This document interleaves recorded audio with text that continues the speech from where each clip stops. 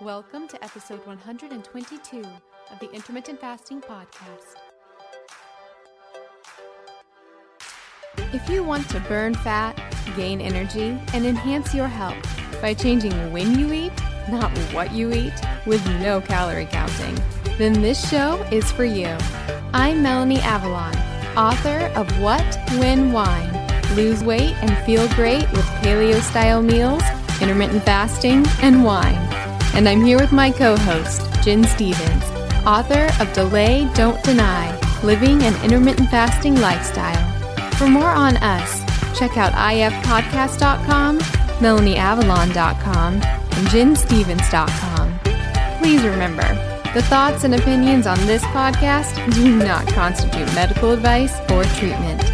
So, pour yourself a cup of black coffee, a mug of tea, or even a glass of wine, if it's that time. Hi friends. So I'm sort of haunted by clothes. If you follow me on Instagram, you probably know that I love wearing all the new clothes all the time. And I know that that is not really sustainable and not good for the planet. That's why I am thrilled that there is now a way to get all of the clothes with none of the waste. And I'm going to tell you how you can get unlimited clothes with no waste for a month for free. That's right, I now have a website for both myself and you guys where you can get free unlimited clothes with free shipping, free exchanges, nonstop from all of the hottest brands, and it is so incredibly easy. It's called melanieavalonscloset.com. We have so many incredible brands, including my favorites like BCBG, Calvin Klein, and so many more. Think like 100 brands. There are so many options. And the way it works is when you get a subscription, you search through the clothes, pick what you want. They send it to you with fast, easy shipping. You wear it as long as you want. And then when you're ready for more clothes, you just drop it off in their prepackaged envelope and get your next round. It is so incredibly cool. They have multiple plans. The starter plan gives you 2 pieces at a time. Friends, I actually have a little secret hack. Don't tell them that I told you this. When you get your 2 pieces, you can actually immediately go into your account, click return, and they'll go ahead and send you the next 2 pieces. So technically, you can have 4 pieces at a time. You also have a cool virtual closet that you can keep stocked with everything you eventually want to order, so you never miss out. And if you really like something and want to keep it, you can opt to buy it at a massively discounted price. Friends, I'm obsessed. This is finally the answer to wearing all the clothes all the time with none of the waste. Oh, and of course, one of my major reservations was the cleaning compounds that they use on the clothes, because yes, it is dry cleaning, which normally makes me nervous, and they don't say this on the website, so I reached out to them, and I was like, hey, what's going on with the cleaning? What do you guys use? Because I can't promote this if it's just normal dry cleaning. And thankfully, they let me know that they do not use any detergents, fabric softeners, or chemicals that are harsh. Everything is professionally dry cleaned or laundered with detergents that are free from dyes and scents. It's all gentle and it uses low temperature cycles. So yes, we are good on that front as well. It is the coolest thing ever. And you can try it free for a month. Yes, completely free. Just go to melanieavalonscloset.com to sign up. Free clothes for a month. After that, their plans are super affordable. We're talking honestly, an entire month is less than the cost of typically what would be the cost of one dress. And I am not kidding. That's right.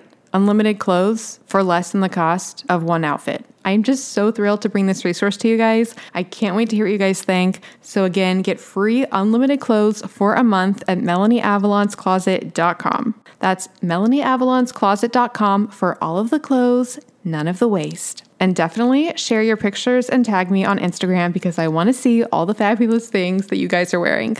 That's melanieavalonscloset.com. One more thing before we jump in. Did you know that common ingredients found in skincare and makeup products can actually disrupt your endocrine system? These endocrine disruptors are a silent threat that can have significant impact on your health, including something that is very important to me, fertility. Your skin is your body's largest organ, and what you put on it matters. Endocrine disruptors are chemicals that interfere with the natural hormonal communication in the body. It also matters during during pregnancy. And that's one of the reasons I pay close attention to what I put on my skin while being pregnant. Studies have shown that exposure to endocrine disruptors can affect both male and female fertility. For women, these disruptors can lead to irregular menstrual cycles, ovulation issues, and even polycystic ovarian syndrome, or PCOS. In men, they can reduce sperm quality and quantity, making it even more challenging to conceive. But it's not just about fertility. When it comes to fat loss, one of the reasons that endocrine disruptors can get in the way of fat loss is because a lot of our toxins are actually stored in our fat. It's a way that our bodies protect us from those toxins. These toxic compounds can even work synergistically, amplifying their harmful effects and making it that much harder to shed unwanted body fat. All of these reasons are why I am obsessed with a company called Beautycounter. The founder actually started the company when she learned about the potential dangers of toxic chemicals and their link to health issues, specifically miscarriages and infertility. While pregnant, I make sure to only use Beautycounter products. It's one of the only makeup lines that is officially recommended from the Environmental Working Group. What really sets Beautycounter apart is their unwavering commitment to protecting us,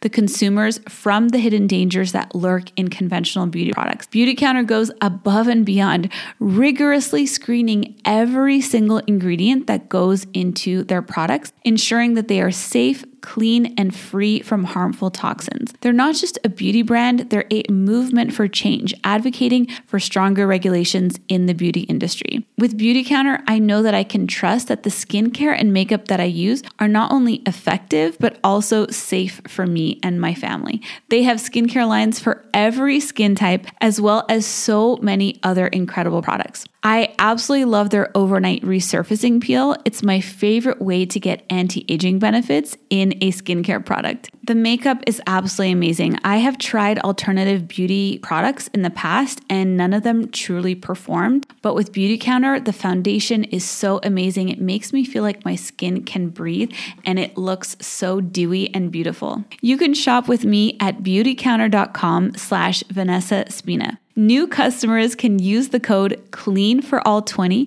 for 20% off their first order. Beautycounter.com/Vanessa Spina. All right, friends, now back to the show.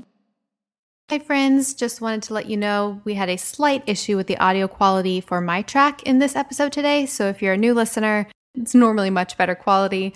I actually contemplated re-recording the whole thing, like just by myself, but Jim was like, Melanie, do not do that.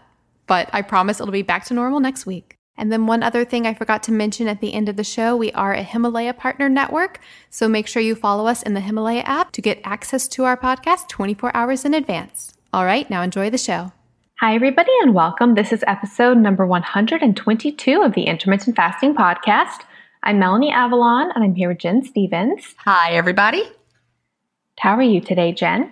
I am doing great. I'm sitting here with my tailless cat. It's been 8 weeks since she had her accident, so the vet was waiting to see if her tail would ever regain nerve sensation. He said, give it 6. We gave it 8 just to see, and it never did. So, she didn't have any feeling in the bottom part of her tail, which is dangerous because you could injure it and she wouldn't know. She could get it caught somewhere. She couldn't control it. So they amputated her little tail, and she's back home with her little stub.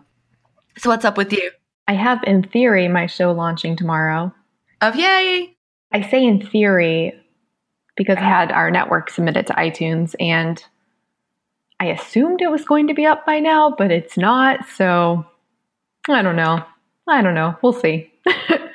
Yeah, that's stressful. The beginning is stressful. I remember with mine, I had announced to everybody in my groups it was going to be there. And then it was like late or something. And I was like, because we've got people from all over the world. And when we say a date, in Australia, it's already this date. And so they're looking for it.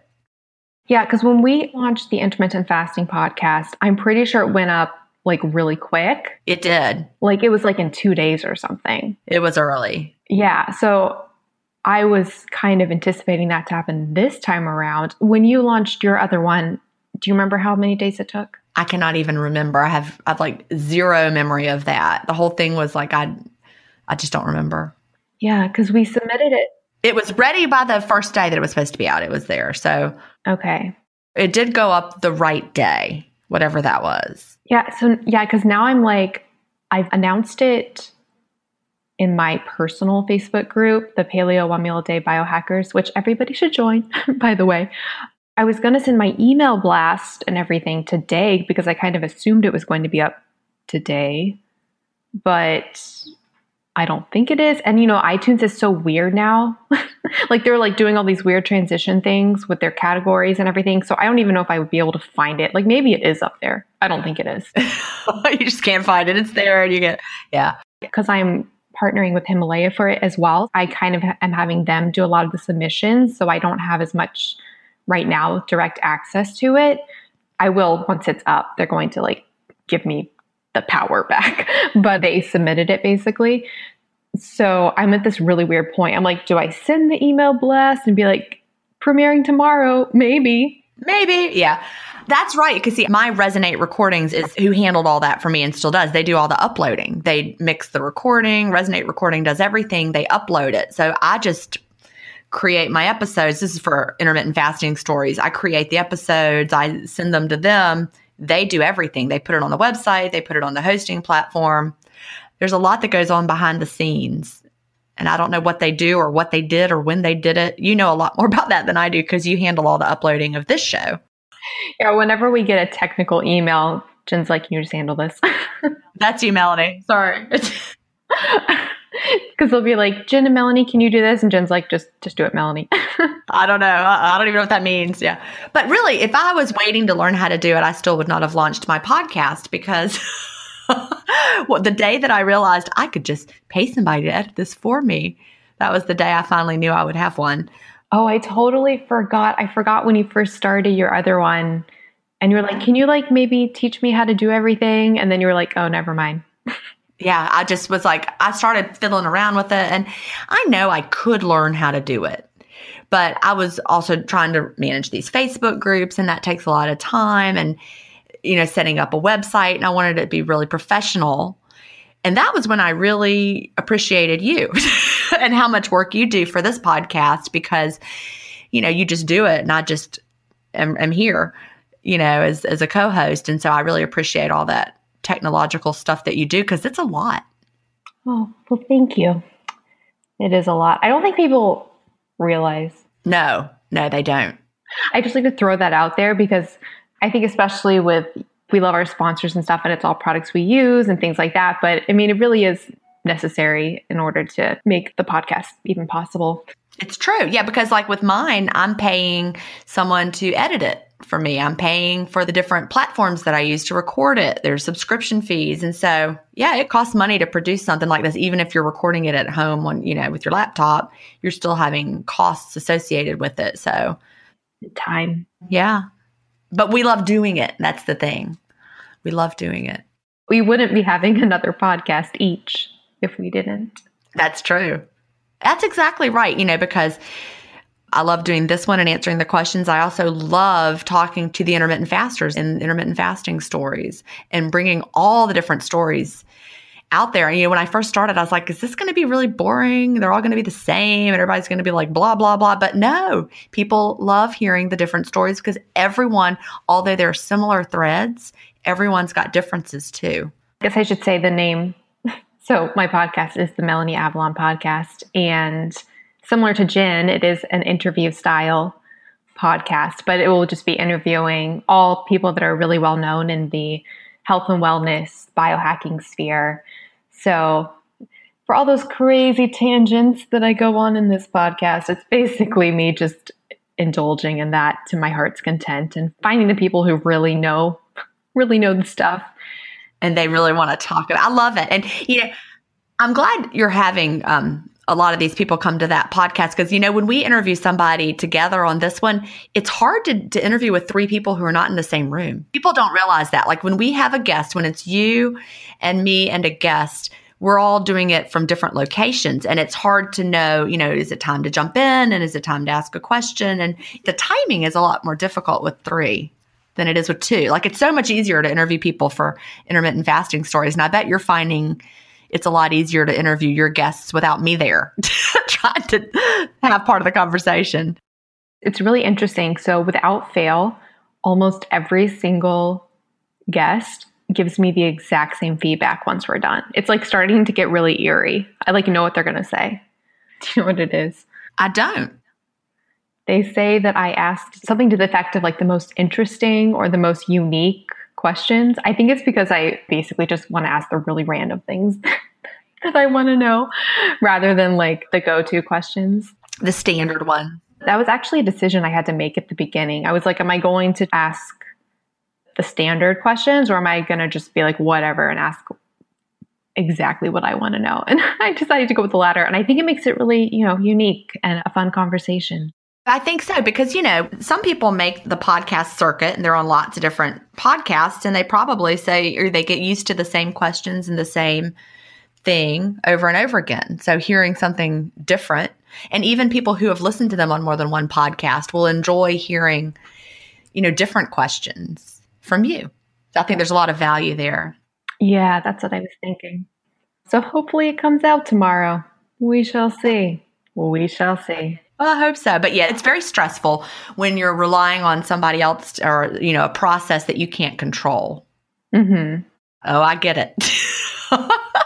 As a control person, I like to control things. I know you like to control things too. So it's hard when somebody else is controlling and you have nothing to do with it. Yeah.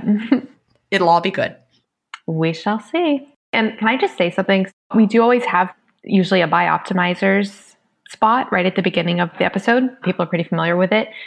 If you didn't listen to it at the beginning because you thought that it was one of the same ones that always runs, make sure you listen to it because they have a really good offer for just this episode and actually one other episode we had in the past.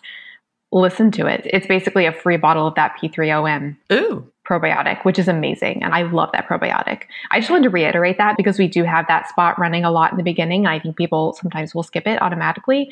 If you did skip it, go listen to it. Because it's a new offer. Awesome. It's a new offer and it's a really, really good one. It's a free bottle. So I want to emphasize that. Hi, friends. Now, if you're anything like me, you love biohacking, intermittent fasting, and getting feedback and data on what our bodies are doing. Now, when we do intermittent fasting or extended or prolonged fasting, it's hard to get feedback sometimes on how our bodies are doing in terms of fat burning and ketosis. This is one of the reasons that I created the Tone device, which is a breath ketone analyzer. It can tell you the rate of fat burning your body is in by detecting the ketones on your breath. If you practice intermittent fasting, time-restricted eating, do an occasional 24-hour fast like once a week, or prolonged or extended fasting, it's likely your body is getting into light ketosis. If you are doing keto or low carb, even sometimes paleo, you may be getting into a deeper state of fat burning and ketosis. If you do a high carb diet, then you probably get into a light state of ketosis after some fasting. What I love about the Tone is that you can simply breathe into it for about 4 to 5 seconds, and it will give you instant feedback on the rate of fat burning that your body is at. Now, when we are in ketosis, our bodies are at their highest rate of fat burning, which is what is so neat. We actually breathe out our fat. So the carbons that we are measuring with the Tone device are actually coming from our fat. When we practice different approaches like intermittent fasting or doing time-restricted eating, lower carb diets, or keto approaches, our bodies actually make a metabolic switch where fat becomes our primary fuel. And the body takes fat and converts it into ketones in the liver. About 15 to 20% of those circulating ketones are then diffused through our lungs out in our breath. And it is so amazing. I absolutely love using the Tone every single day. I love the biofeedback, especially when I am doing any kind of fasting, and I can see my body gradually get into a deeper and deeper state of fat burning through those ketone levels going higher and higher. Now, one of the reasons I created the Tone is because testing blood ketones is cost prohibitive. The test strips are extremely expensive. They are wasteful. You no longer have to buy test strips strips anymore. You can just breathe into the tone device for 4 to 5 seconds and get that instant feedback. It's a one-time investment and you'll be able to test an unlimited amount of times. Now, I always recommend testing with the tone device fasted first thing in the morning and testing up until you have your first meal of the day. And you will be able to see differences there, especially if you do a longer fast. You'll see the ketones go higher and higher, and it really is so great to get that biofeedback. Now, for the past year and a half, I've been working on a brand new version of the Tone, the 2nd generation tone device, and I am so excited for it to soon be available to you all. I wanted to create a special launch discount for the Tone device so that any of you who are interested can take advantage of that discount. I've never discounted the Tone device before, but if you are signed up to the exclusive VIP list, you will receive that launch discount. To sign up for the list, you can go to tonedevice.com and enter your name and email address, and you will receive an email which you can confirm to double opt-in, and you'll be the first to know when the new 2nd generation tone device is available to order, and you will also receive that exclusive launch discount. I am so excited for you all to try it, so be sure to go and sign up at tonedevice.com. All right, now back to our show. All right, so shall we get into our first question from Sarah? Yes. All right, and the subject is sleep. Sarah says, my anxiety caused me to not sleep before starting IF. After starting IF, and for about 5 months after, I would bounce between sleeping amazingly to having too much energy to sleep. Now I'm scraping by on just a few hours of sleep a night. I gave up all caffeine and limited my sugar intake in my window to prevent this, but sometimes I still can't fall asleep until 2 a.m., and I'm such a light sleeper now more than before. If I even roll over in my sleep, I wake myself up. I stay super busy all day, and I'm exhausted all the way up until I lay down in bed, then I'm wide awake. So, question is, how do you control your sleep schedule during IF? I'm tired, but I have almost too much energy. Okay, so I specifically put this question in today's episode because I just talked about my new podcast for a lot. In theory, even though this is in the future, assuming everything goes according to schedule, Sarah, if you listen to last week's episode of my new show, which will be episode 3, it should be, in theory, with Dr. Kirk Parsley, who is a sleep expert. He's like the go-to guy on sleep. Like, he does TED Talks on sleep. That's how you know. And he's absolutely amazing. Our conversation was actually, Jen, like 3 hours. So there's a lot of information in there. I wanted to bring in the sleep question to say if you have any questions about sleep whatsoever, definitely check out that episode. I'll put a link to it in the show notes. But to address your question, Sarah, about sleep, because that did come up a lot in my conversation with him. And I mean, there are a lot of reasons, obviously, for why people have sleep problems. And I think one of the main reasons that people often have like falling asleep issues, or they can't stay asleep issues. I think a lot of people with intermittent fasting do experience this like inability to fall asleep because of some people when they're in ketosis. I don't know what you're eating in your eating window, but if you're maintaining ketosis, some people have difficulty sleeping because it does stimulate a lot of like stimulatory catecholamines and neurotransmitters. Again, I don't know what you're eating. So I would suggest playing with your food choices to see if that can help. Some people do find that carbs actually really help. I know you're limiting your sugar, but having some carbs, be it in the form of maybe like starches or fruits or things like that, might help. Something interesting that Dr. Kirk Parsley said, and this isn't as much applicable to Sarah because her problem is falling asleep rather than staying asleep. But something fascinating that he said that was a really good takeaway was that staying asleep often has to do with blood sugar issues, and that it wasn't a matter of low blood sugar or high blood sugar, but rather blood sugar spikes. So like if you have consistently high blood sugar, which would not be good, but if you'd had that, in theory, you could probably stay asleep. If you had consistently low blood sugar, which might be the case in like a ketogenic diet or something, you might have no problem staying asleep. It's those spikes. So reacting to not being able to maintain a consistent blood sugar that often causes people to wake up in the middle of the night with like adrenaline and things like that. And that's because the body freaks out when the blood sugar changes. And so his suggestion was, finding the foods that work for you that sustain consistent blood sugar. He was specifically saying like slow digesting carbs, like starches and things like that. So playing with your eating, with your food might work. Something else, Sarah. So I don't know exactly when your eating window is, but that could be a thing as well, because she doesn't say when her eating window is, right? So we don't know if she's doing like a lunch or a dinner. You could play around though where your eating window is, and that might help. You could also try, Dr. Kirk Parsley does have an amazing sleep supplement called Sleep Remedy. It's actually how I found out about him, was through his supplement, which is completely all natural. And it basically just provides all of the needed substrates that your brain needs to fall asleep. So there's no drugs in it or anything like that. It's just all of the substrates that your brain needs to naturally start the sleep process. So I actually would really, really recommend that you try that supplement. I'll put a link to it in the show notes. It could be a game changer for you. You could also try, I've recently gotten on like the CBD train, and I found that actually super helpful. I think a lot of people find that really helpful for sleep. So that's something you could try. There's a new brand that I actually really love, and they are sponsoring an episode of the podcast. I'm not sure which episode they're sponsoring at the moment, but I actually really, really like them. And that is Feels CBD. So I'll put a link to that in the show notes as well. And I mean, you say that you are exhausted all the way until you lay down to bed and then you're wide awake. So that sounds like, it seems to be very much like a mental thing or something with cortisol, something like that. So I think really working on your habits surrounding that can really help. And actually, when I interviewed Dr. Parsley, at the very, very end, I asked him, was there something that we didn't touch on that he wanted to, talk about? And this is what he said. So clearly it was really important to him. And it was his recommendation for how to fix sleep issues.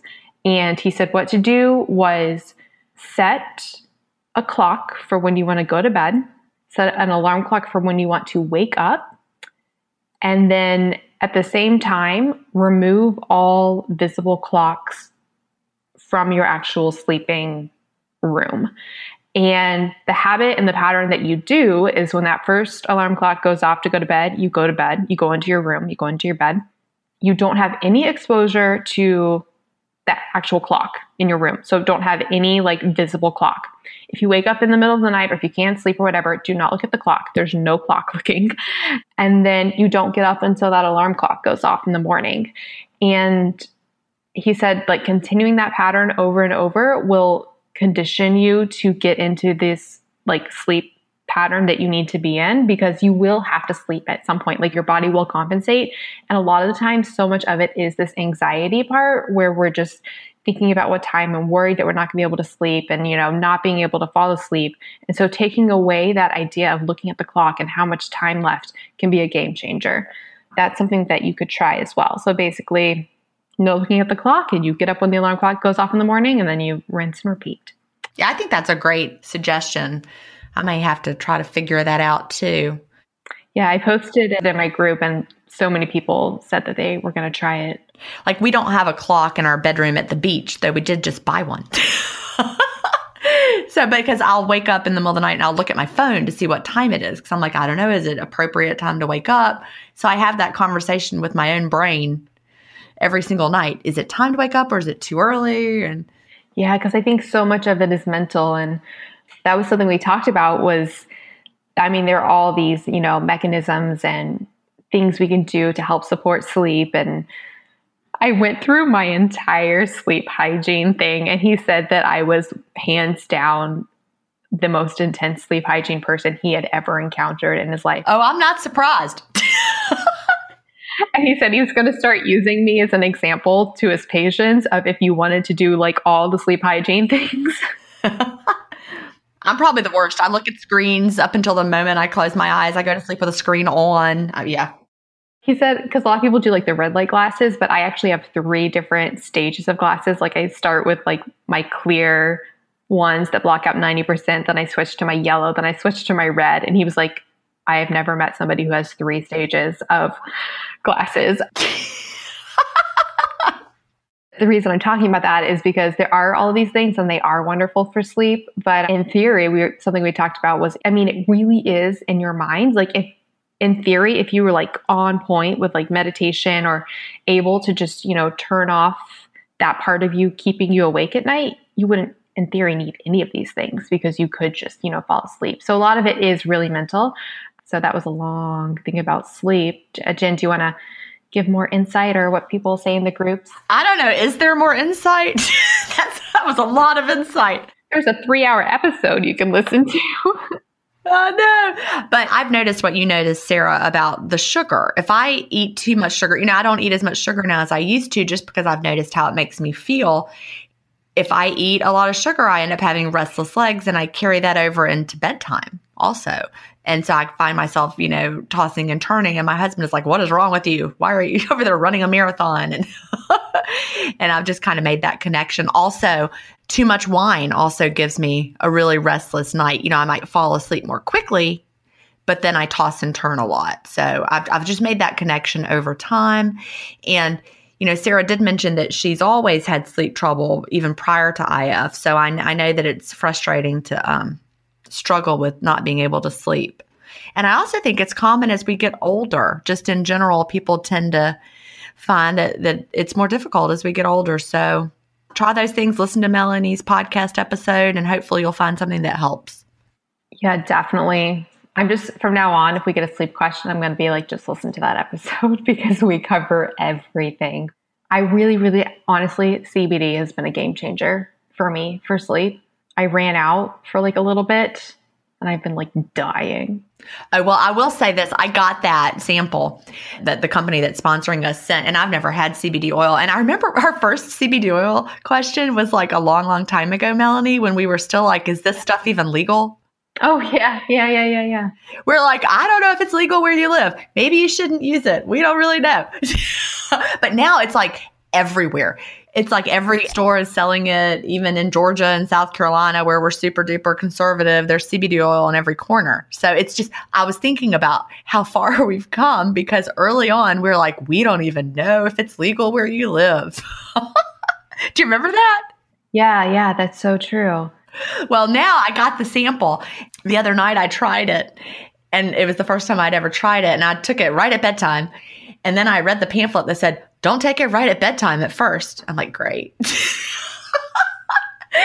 Then yesterday I took it like to open my window. I took it at that time. So we'll see. I'm just very curious. I'll see what happens. I don't know.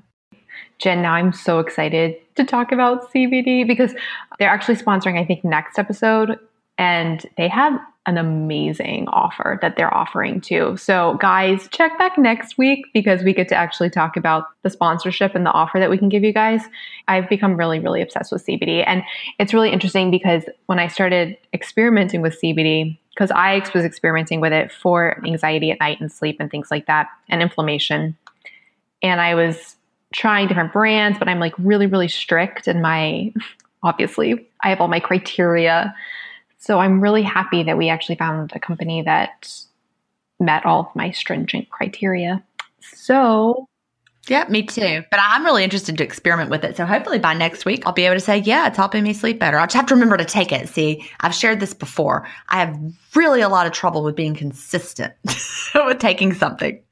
I've got it just sitting right now in the bathroom. So when I walk in there, I see it. But that's really the only thing I can do. I'm just terrible at remembering. That's my problem. I'm going to remind you every day. I'll just take it when I open my window and see what happens. Or should I start taking it at bedtime? See, that's what I don't know. Well, it depends. If you're using it for sleep, I would, because I've done a lot of research on it.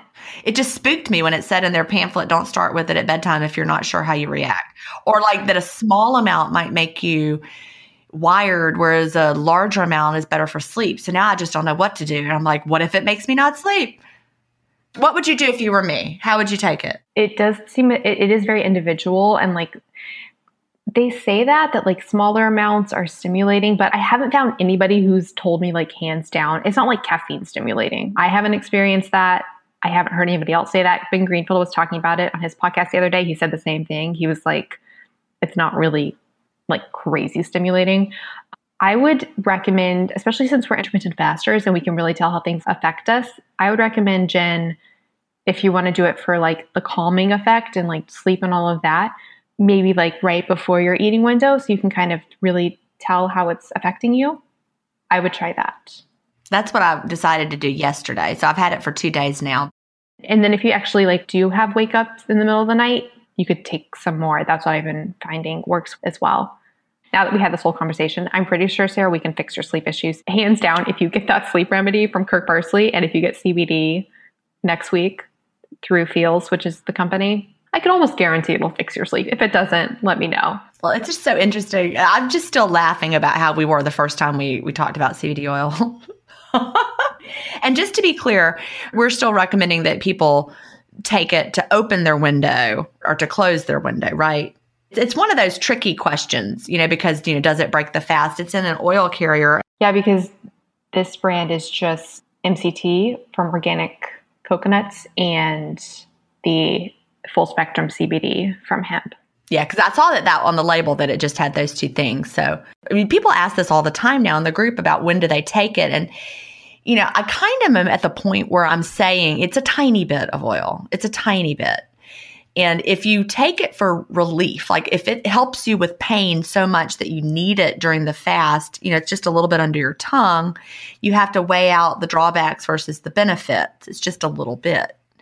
Because a lot of them are formulated with other things, and a lot of them are formulated with just the actual hemp oil, which is going to be a mostly polyunsaturated oil.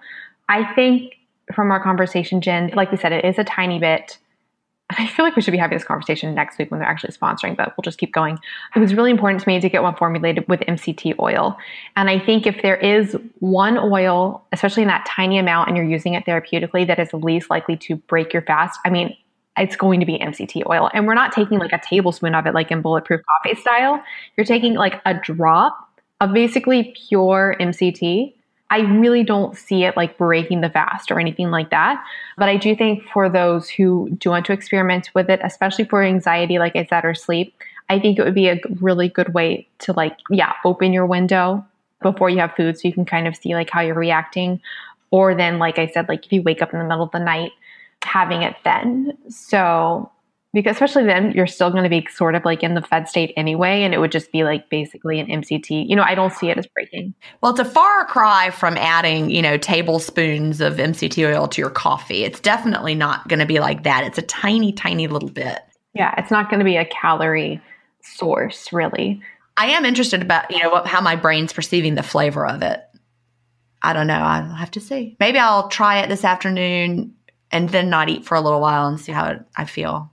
Yeah, that's a good idea. It's one of those things. It's kind of like a tricky question. I think it does fit really well though with one meal a day because it does tend to be calming. So opening your window with it, I think, is a really good way to go. And I'll just go ahead and talk more about it. Even though you're going to have to check that, guys, next week for the special offer, which is amazing, like I said. But one of the amazing things about Feels is they have like this flight option where you can try the different strengths, because on top of all of this, there's different strengths of CBD. So they have this like flight option where you can kind of like try different ones and see what works for you the best. But definitely check back next week because we have a super awesome offer. I'm super excited, and I'm waiting for my order from them to come in the mail, and I think it's supposed to come today. So I'm really excited about that. Wow, I did not anticipate this to be like a whole CBD tangent, but well, there we go. Hopefully, Sarah, we helped you out a little bit. I'll put links to all of this in the show notes. And like I said, definitely get that sleep remedy. That and CBD, either one would possibly fix it for you, but together I think you'll be golden. Today's episode is sponsored by Audible. Audible is excited to offer members a new way to explore their interests with the new Plus catalog. This holiday season will certainly be more special than last. It's finally time to gather together and exchange thoughtful gifts with the people you care about. In the midst of all the holiday excitement, think about giving yourself the gift of an Audible membership. Now is the absolute best time to do it with a special offer of 60% off your first 3 months. With Audible, you can listen to more of whatever you're into because Audible has it all. An unbeatable selection of audiobooks, tons of binge-worthy podcasts, and exclusive originals. all available to download or stream. Here's what you get. As an Audible member, you can choose one title a month, like the latest bestseller or hottest new release, yours to keep forever.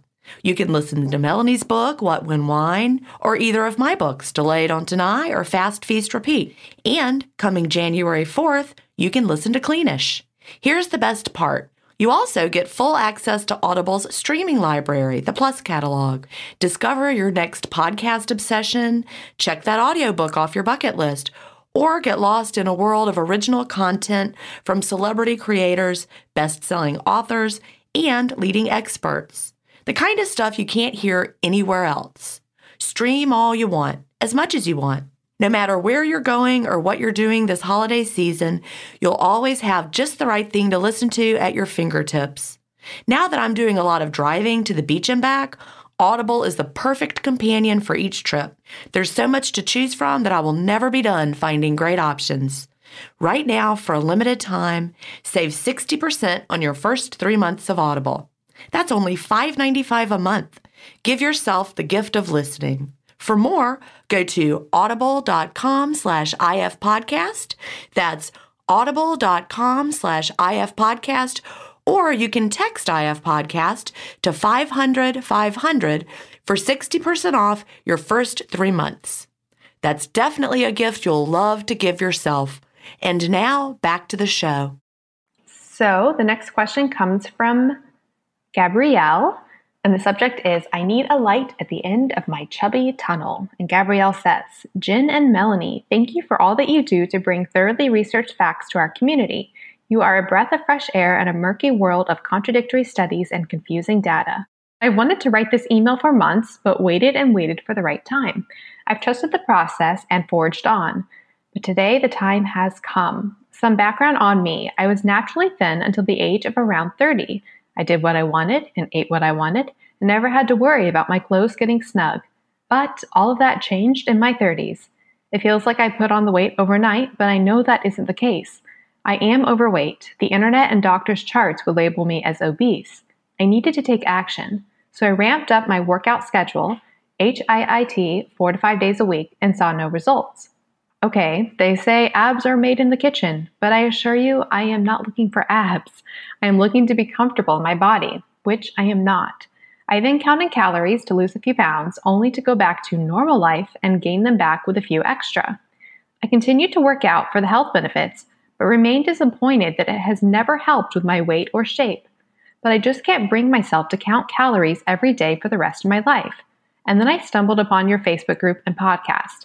I read, actually listened to Delay Don't Deny on Audible in 2 days. This is it. This is the solution I've been searching for. This is the lifestyle, not the temporary diet. I began intermittent fasting in December 7 months ago. With the exception of holidays and vacations, I've stayed the course. I fasted as little as 16 hours on some days and up to 25 hours on other days. I'd venture to say that my average is about a 19-hour window. And my results? Zip. Nada. I haven't lost a thing.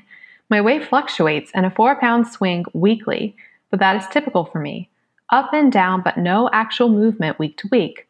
I've measured, I've taken pictures, I've had no results. Still, I'm sticking with it. I believe in IF, and I believe this is the best way to treat my body. But what am I missing? Why is my weight not budging? Also, I recently joined Weight Watchers. I thought that would help me to further clean up what I am eating in my eating window. However, that was leading toward low-fat or fat-free items. Things are starting to feel too contradictory. I've begun researching functional doctors. Is that a good move to test my hormone levels aside for the standard thyroid check at my primary care doctor? Do I need a Juve? Do I need serapeptase? Do I need to be 29 again? Please help. Gabrielle. Gabrielle, you are an amazing writer. Are you a writer, Gabrielle? I know. I loved it. I loved her whole email. I feel like, I don't know. Are you a writer? I want to know. I want to know. Are you a blogger? I want to know. Yeah, she is, whether she knows it or not. She is a writer because she did a great job. Yeah, well, true. She is a writer, clearly. Does somebody pay you for writing as well? You're very talented, Gabrielle. But what are your thoughts for Gabrielle, Jen? Well, I think at the end, what she said is right on. You know, as I was reading her email, I start thinking, one big clue is how her weight just all of a sudden became a problem.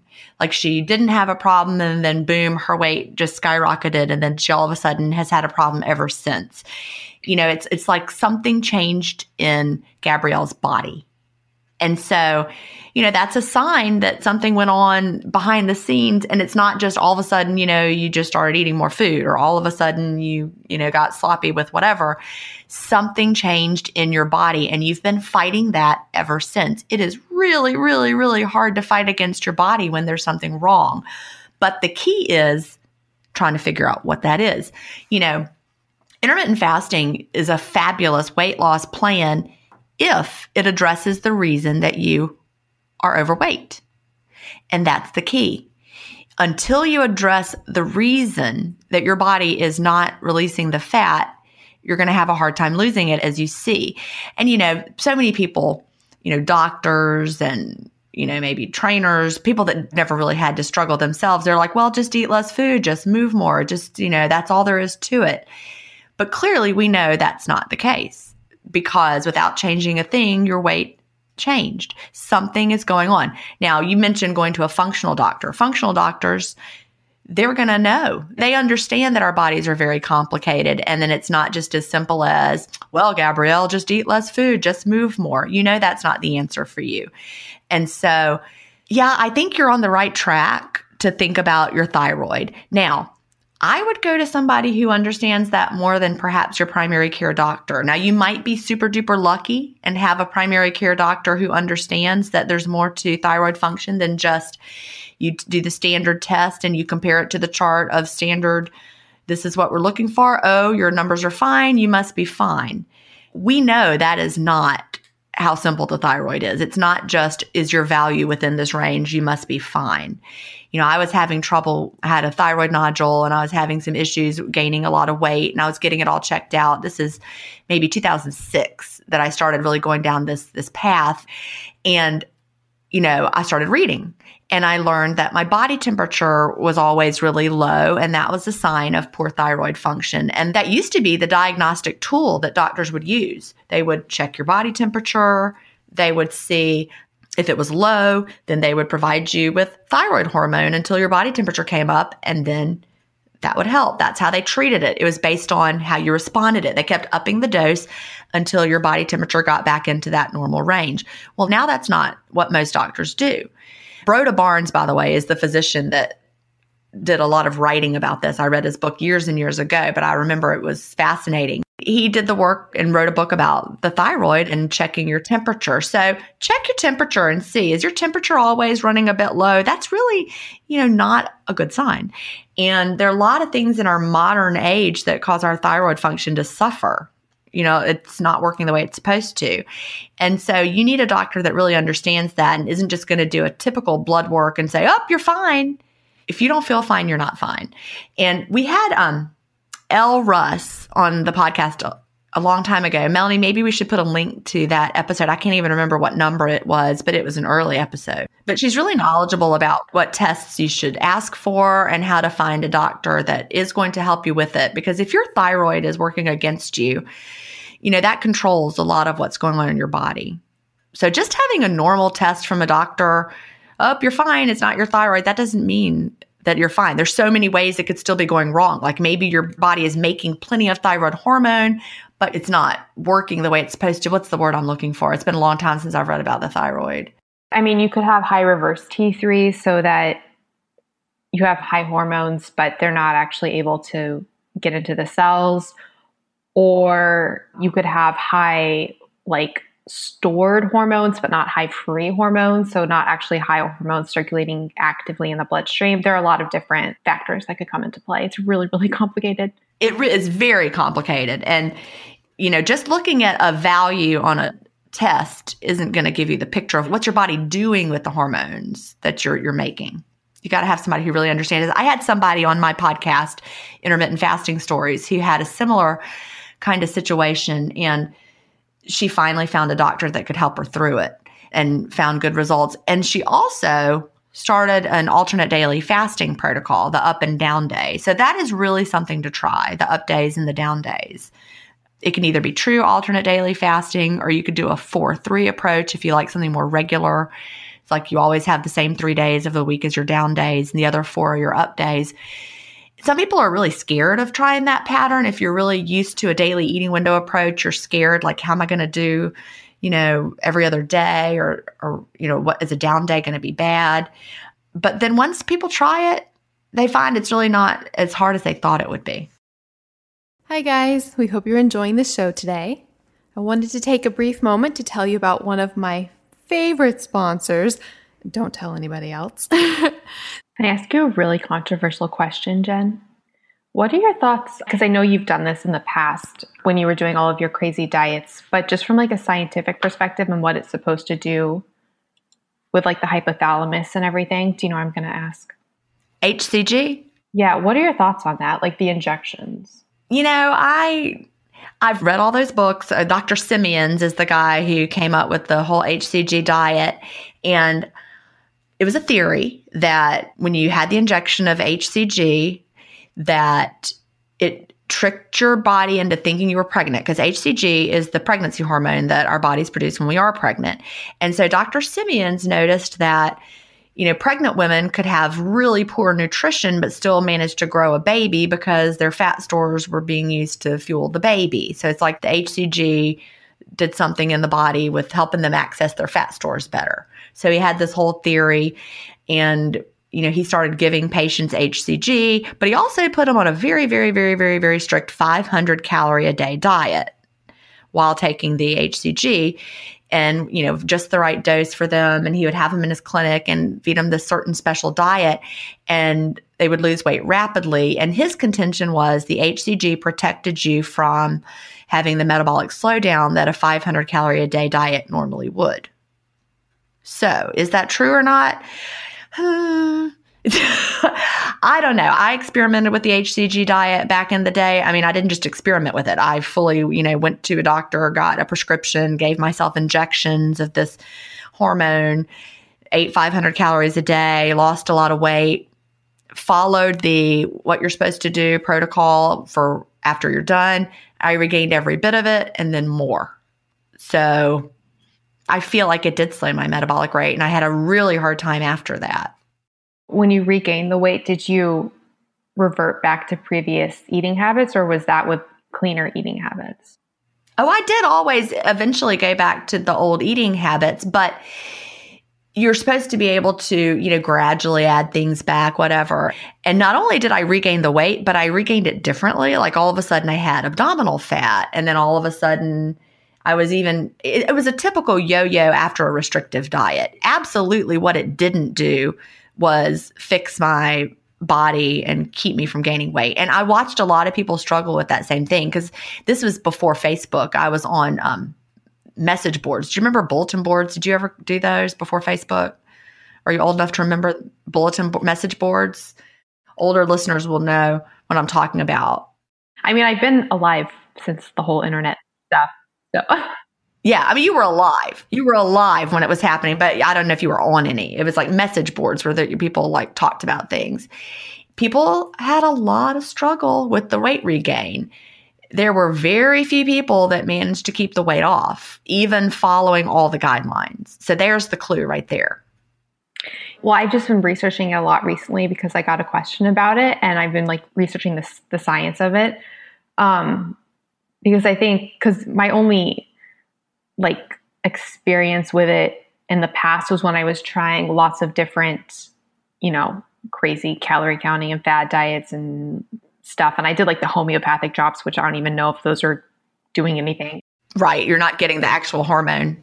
And I wasn't even well versed on like the science of body fat burning and hormones and things like that. Not that I'm like super well versed now, but now I research and I understand things a lot more. So I've been like researching the science of it to see how it works. And I'm just really interested in the concept as far as like its effect on progesterone and how it, it might actually, unlock these fatty acid stores. So I could see it as like a protective mechanism. Yeah. Oh, I can too, because it's hormone. Hormones are powerful. They control our body. Yeah. And I'm not a doctor, and I don't want to say go get HCG injections, but now I've been like researching it, and I'm thinking, like, would this actually possibly be a maybe not in conjunction with a 500 calorie diet, but this is me just like. Well, let me just say this though.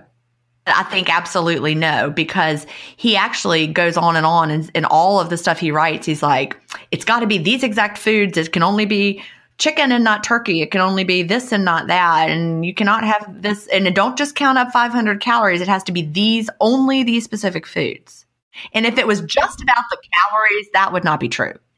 That's something I've been wondering about. And it's unfortunate that I haven't been able to find more reasoning behind why it is certain foods and not others, because the way I'm interpreting it from just looking at it from a mechanistic standpoint, it does seem that in theory it would be, creating an easier access. So in a way, encouraging this quote fat burning state. Yeah, that part of the theory I get. And that's why I tried it. But and you must also only eat these exact foods or it won't work. I don't care if you're counting up to 500 calories. If you eat a pickle, that's not going to work. And you better not get a massage because your body's going to absorb the oil and that'll stop you from burning fat. I mean, that was part of it. Don't put on lotion. Yeah, no, exactly. I wish it was studied more. I think there's something there, but I feel like it's been locked away into like a discredited quasi-science realm with this like really weird diet that's like not weird, but in theory, if it is unlocking your fat stores, in theory, why couldn't you just eat 500 calories of anything? Well, especially like a higher protein to support muscle mass and then like a lower, because it like limits your, fruit or things like that. I don't know. It's complicated. Yeah, it really was fairly high protein because you were supposed to eat a lot of chicken. I ate a lot of beef at that time. Like I would take some ground beef and saute it with an onion. And then you could have strawberries and I would have some strawberries. That's the thing. It'll be like, you can just have strawberries, but you can't have these other fruits. And I'm like, why is that? Like, especially if you like look at the actual breakdown. And he was very clear that you should not make substitutions. And if you did, it wasn't going to work. And I'm like, well, that makes no sense, but okay. I tried it and I did lose weight and I lost weight quickly. But I will tell you this. I started feeling like my body was sending me a signal of stop doing that. Really? What was that? Like I started feeling the way that you would feel when your body is saying, no, this is not working. Like the last time I did HCG, I was going through a doctor's office. How many rounds of it did you do? Well, I did it a whole bunch in 2009. Like I was just off and on and off and on all the time back then. I did it a ton and lost a good bit of weight. And then that was before, I was never obese before I did HCG. I think this is important to note. I was never obese. And then I did HCG. And then when I gained all the weight back, not only did I gain it all back, but I gained back more. And I would keep trying to go back to it. And it just got harder and harder. And, I've been doing research for a special secret project about what happens when our bodies do adapt and our metabolism slow down.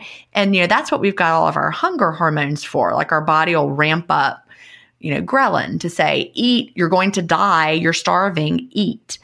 And, if theoretically HCG unlocked these fat stores in a way that our bodies were happy, you would not feel that. You would just feel great. But I didn't. I started getting the eat signal. This is a side note, but it's like I said, I've been researching a lot. I find it really interesting that one of his reset days, his reset things for people who are stalled or plateaued or whatever is basically like one meal a day. Because he says to do the steak day and you eat like a big steak and an apple or something and just for dinner. Yeah, you eat nothing all day and you just have a steak. Yeah. I was like, oh, that's interesting. Yeah, and you have a steak day. I mean, there were people in the groups that would just have steak day after steak day because your body's fighting back. So I don't think the metabolic advantage is true. I don't think that's true at all. I feel like it might even just be like a placebo kind of a thing. And I do feel like it damaged my metabolism. I absolutely feel like it did. And, I remember doing those steak days because my weight would go up. And then, do I do another one the next day? And do you just do steak days for the rest of your life? And then you're like, this is crazy. Forget it. I quit. Then the weight comes back like it always had.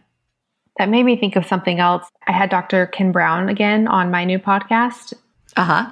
I don't know when that episode will be airing, but something he said, which was really interesting, was that did you know that inflammation either decreases leptin or it decreases our sensitivity to leptin? Well, that makes sense.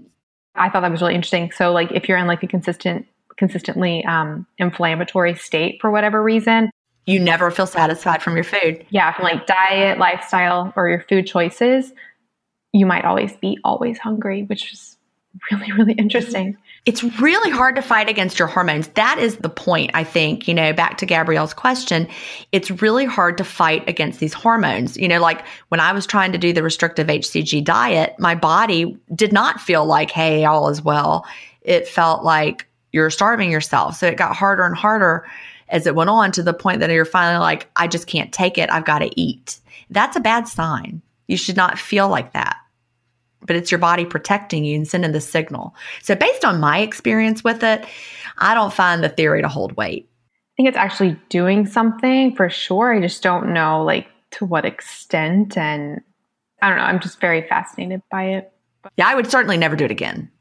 Yeah, I'm not advocating it. I just wanted to get your thoughts. Well, I do know a lot about it. It's funny how that stuff is all still in my brain because it's been a long time since I've done it. But I'm sure there's probably places around town I could go get some more if I wanted to. I do not want to. Well, I do know, because like I said, I've been researching a lot recently since somebody asked me about it. It seems like now there are a lot of like new protocol, like people will try, like there's like new versions of it and like different doctors prescribe different versions. So it's become like much more. I remember some of those, like there were 800 calorie plans and there were, Yeah, or like different foods. Yeah. Oh, but me, I'm going to do it the purest way. I did it the Dr. Simeon's way. Just a few other things for Gabrielle's question. So I think we tackled the hormone aspect really well. And then some, yeah. Yeah, there's definitely the hormone thing. That would be something you would want to work with a functional doctor to see where you are at. Not even just thyroid, but, I mentioned progesterone, which is something that HCG is involved with, but that can be involved. There's so many hormones. So a lot of things that could be going on there. I do want to draw slight attention to the actual food choices. It's interesting. You said that, you tried Weight Watchers. It's interesting that you said you tried it not as a way really to count calories, but more as a way to further clean up your diet, which I thought was interesting. So I don't really know what your diet looks like throughout all of this because I don't think she doesn't really give us a picture. No, she doesn't. Or even like how much weight she has to lose, really, or how long she said she's been doing it for 7 months. She said she's chubby. She said the word chubby. And she talks about like not being able to count calories. Oh, she said she's obese. Okay. Yeah. Even though it's very well written and a very comprehensive picture, there's very little detail about what you're actually eating, Gabrielle. So what this says to me, except for the idea that you tried Weight Watchers as a way to further clean up what you're eating, but then it was sort of like low fat and that felt contradictory. So that's actually a huge flag to me. I don't know what you're eating, but I'm sensing this sort of tension here in that you may feel that it sounds like you're trying to eat clean, but I feel like and what is clean, but it sounds like you're trying to make like healthy choices, but there's sort of like a resistance there because you've wanted to do more, but then you felt like that was going against probably being intuitive. That's what I'm guessing with like the contradictory thing. Like how can you, have to be low fat then eat what you want in your eating window? I mean, I could be putting words in your mouth, but that's the idea I'm getting. So I would encourage you, in addition to the hormones, to actually explore more there with your food choices, because the fact that you don't mention it much makes me think that you're kind of hesitant to, or maybe that's something you haven't really pursued. So I would actually really encourage you to try that, how that looks like for you. I don't know what you're doing, so I can't say. I would really, really recommend that you get a copy of my book, What When Wine, because it does provide a really nuanced perspective, I think, for how different foods may or may not work for you, and a lot of, good things that you can try as far as like how to find the diet that would work for you, because I think that could be huge. And I do think macros are actually pretty big, and I think certain macros work for certain people. So like low fat, I actually honestly, I have no problem with a quote like a health, I don't even like these words, but like I have no problem with choosing like a whole foods, a real food, low fat approach versus don't get a sleeve of Snackwells, don't get a fat-free cream cheese. Yeah. oh, please no. See, I think fat-free processed foods are oftentimes the worst because they're just full of like processed substitutes, like nothing real, just very bad things. Guar gum or something. Yeah, like just no. Some people do better on like a low-fat, real foods approach to diet, and that can actually really work for weight loss on a lot of people. So, maybe for you, trying like a whole foods low-fat approach might work, or trying like a whole foods low carb approach might work. But I think maybe pursuing that more, if you haven't consistently tried something, that could be an option. And I will just throw it out there as like, just try this because I'm curious and I want to keep throwing it out to the universe. If you are eating a lot of polyunsaturated fats in the form of like nuts and things like that, those could possibly be very weight promoting. I think there are a few different foods that are basically, in general, regardless of your genetic tendencies, tend to be weight promoting because of the nature of what is found within them.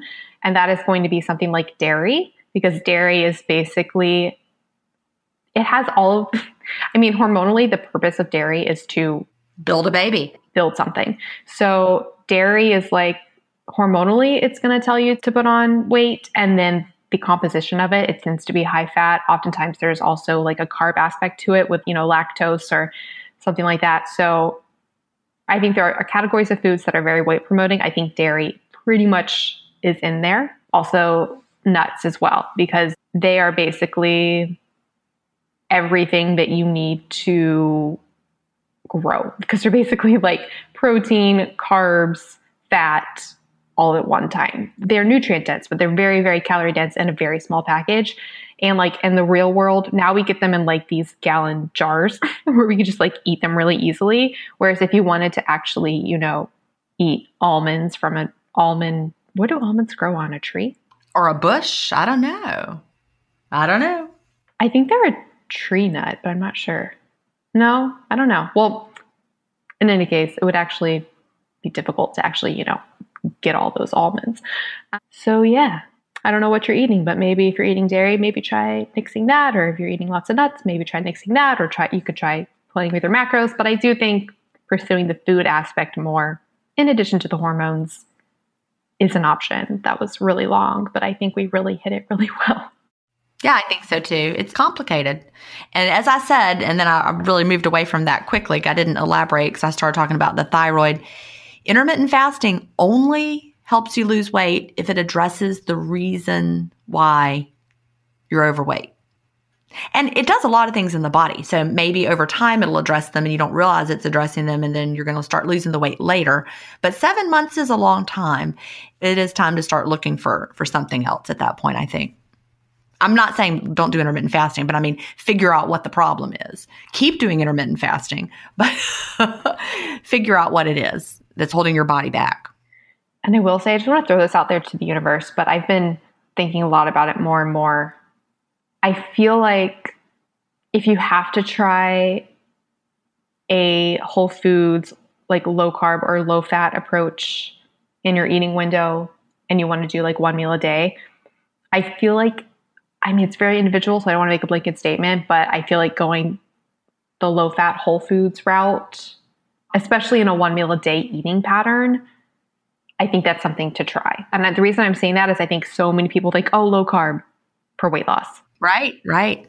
But the more I think about it, especially like with a one meal a day pattern, the substrates in a high protein, high carb diet, if you eat a high protein, high carb, low fat diet, the substrates in that are going to be predominantly pushed towards the protein for like rebuilding your protein stores and supporting your body. The carbs feeling like glycogen. I've talked in the past about how actual carbs themselves have a very small turnover rate to fat. And then if you're doing a low fat approach, so you're not actually filling in fat stores and you're eating all, whole foods that are nourishing, they're not like super processed, so they're not, even easily turned into fat anyway.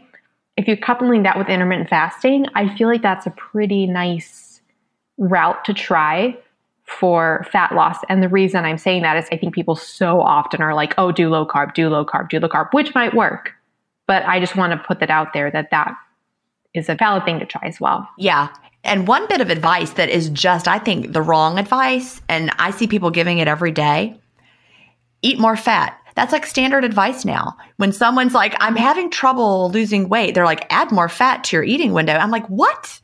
No, please don't give that advice. If you're trying to access your stored fat, you don't want to eat more fat. We've somehow gotten a mistaken idea that adding fat to your diet, the more fat you eat, the more fat you burn off of your body. And that's not true. Which is not true. You know, Jason Fung has a blog post about it where he says, who needs to add fat bombs and bulletproof coffee? And he's like, not you if you're trying to lose weight. So if you're trying to lose body fat, adding more fat is going to be counterproductive. And that's the thing. If you're trying to really reduce your insulin levels, and if that's your problem, see, it's all about knowing what your problem is. If your problem is you have really, really, really high insulin levels and you are working to lower them, fasting lowers your insulin levels. That's when keto, low carb for a time might be good. It'll help you lower your insulin levels more. But if you're trying to burn fat, I wouldn't overdo eating the fat. And especially because, okay, this is something else, Jen. People will say, you know, eat fat to stay full. I've researched this extensively. Out of protein, carbs, and fat, the satiation effect is actually higher from protein and carbs. Yeah, it's true. Fat is the least satiating. Right. I know. Now, I will say this. If I eat carbs by themselves, like when I tried the potato hack years ago, I'm not recommending this either, listeners, but the potato hack is you just eat like all the potatoes, but they're fat free. You just eat potatoes. It's just eat potatoes. I was starving. Just the potato by itself I needed the fat for satiety. So potato by itself did not do the trick. Yeah, well, yeah, and like super, super low fat is oftentimes not satiating either. Butter by itself would not have done the trick either. Exactly. I mean, fat can have a satiating effect because it can slow down gastric emptying. And like, depending on how you respond to insulin, we're also different. And depending on your body, it can create a more sustained but prolonged insulin release, which avoids like these blood sugar spikes, but actually will keep your insulin higher longer, which I've been hardcore researching insulin because we have this question that I've been like dying to address, but I really want to make sure I have done all the research on it. But I've been researching insulin a lot. But as far as fat goes, fat itself is actually not really satiating. And Jen, oh my goodness, I'm so happy you brought up Dr. Fung and insulin. This was actually what I meant to talk about at the very beginning and I forgot. Can I talk about it really quickly? Yeah. So I'm reading right now the diabetes code. And he just said something and I don't know, I'm kind of like not so down with the conclusion that he drew. So I want to get your thoughts on it. All right, what is it? But I thought of an analogy first, and I'm going to throw this analogy at you and see how you respond. Okay, so say that you're standing in a room and you're wearing a white shirt, okay? And I thought about this, I was thinking about this last night. And then say there's a bucket of blue paint. And then say there's another person in the room. Okay, so there's you wearing a white shirt, there's a bucket of blue paint, and then there's a person. To get the paint on your shirt, the person picks up the bucket of paint and throws it on you. And now you're covered in blue paint, right? Yep. So what would you say was the cause of your shirt turning from white to blue? Would you say the paint caused it from white to blue or the person caused it to go white to blue? Well, it's the paint. Yeah, that's what I would say. But the person caused the paint to get there. Yeah. In theory, it was both together because if just the paint was there, you wouldn't be blue. You just trace it back a step. The shirt is blue because now it has paint on it. Why is the paint on it? The cause of the paint being on it is the person. Yeah. In theory, you really have to have both because if there was just a thing of paint, it wouldn't get on you. But if there was just a person, there wouldn't be any paint to get on you. You need both. It's a chain reaction. You needed both steps. Yeah, or not even as much of a chain reaction as you just needed both at the same time. Now let me know if this analogy is appropriate to what I'm drawing it to. So there's a section in the diabetes code with Dr. Jason Fung, And I listened to this section 3 times because I wanted to make sure I was like hearing it right. He was talking about how insulin resistance and diabetes is caused to some extent by fatty pancreas and fatty liver, but focusing on the fatty pancreas. So that builds up in the pancreas. The way he started that section was saying Occam's razor says to say the most simplest, reason for why something is the way it is. If you hear hoof beats, think horses, not zebras. Yeah, exactly. So like go to the most simplest answer. So he says that he talks about how diabetes is linked to fatty pancreas. And it goes on and on about how when there's fat in the pancreas, it causes diabetes, and how if you remove fat from the pancreas, the diabetes reverses. And basically that's the cause. So hearing that, I'm like, okay, Occam's razor, fat is causing the diabetes in the pancreas. But then he says that it's the sugar that is causing the fat to be stored in the pancreas. So he says Occam's razor says that the sugar is causing the fatty pancreas, which is causing the diabetes. So that was my analogy, was in the analogy situation, you with your white shirt is the pancreas, the blue paint is the fat, and then the person throwing it on you, that's the sugar causing, the fat to enter the pancreas. Right. So my 2 critiques of that section was, and I'm a super fan of Dr. Fung, I would just love to pick his brain on this more, because my 2 critiques on his interpretation of that is I think Occam's razor, the simplest answer, would actually not say that the sugar is the cause. I think Occam's razor would say that the fat is the cause, regardless of if it got there because of the sugar creating hyperinsulinemia. My second critique is that why do we always have to say it's the fat or the sugar when I think it's both? Yeah. I think you need it both in a way, because if you were just doing, like high fat, low carb, and there was no sugar present, you would not be storing that fat. But if you didn't have the dietary fat at all, and you were just doing, a high carb, low fat diet, I don't see how you would create those fat stores. We've all seen the protocols that work for reversing diabetes I'm talking about type 2 diabetes, with a low fat. Yeah. Like was it Kempner or whatever, where it's like all rice and fruit or something? Yes. And it worked. So it's really starting to really get to me how it's complicated. Well, it's complicated, and how I don't know why so many people want it to be either or. Like why does everybody insist that it is just fat or it's just sugar? Like why does it have to be just fat or just carbs, when I think personally it seems like it's both. Like it's when you have them together that we're having all these problems. I don't think it's just when you have them together. I think it's when you have them together in excess. Right. That's the key. If you have them together, that's very different than having too much. It's only when you have too much that your body has to do something with it. And there's the problem. And you can get rid of having too much by lowering either one. Have less. But we know why that doesn't work in the long term with the whole, it does slow your metabolic rate. And fasting is protective of that, which is a good thing for intermittent fasting. Because we have the period of the day where our body ramps things up during the fast. So yeah, it's so complicated, and there's not just an easy answer. And that's actually in my very special secret project. I'm working on that right now, that question. Taking away the analogy of the paint and all that stuff, if you did just hear Occam's razor, what would you say would be the Occam's razor answer to fatty pancreas causing diabetes in that context of the fat causing the fatty pancreas, but the sugar causing the hyperinsulinemia, which is causing the storage of the fat in the pancreas? So what do you think is the Occam's razor answer to that? I'm just curious. Well, I'm not sure that fits the situation, because with Occam's razor, you're trying to decide, is it zebras or is it horses? But it's one or the other, not them both. What if it's a herd of horses running with zebras?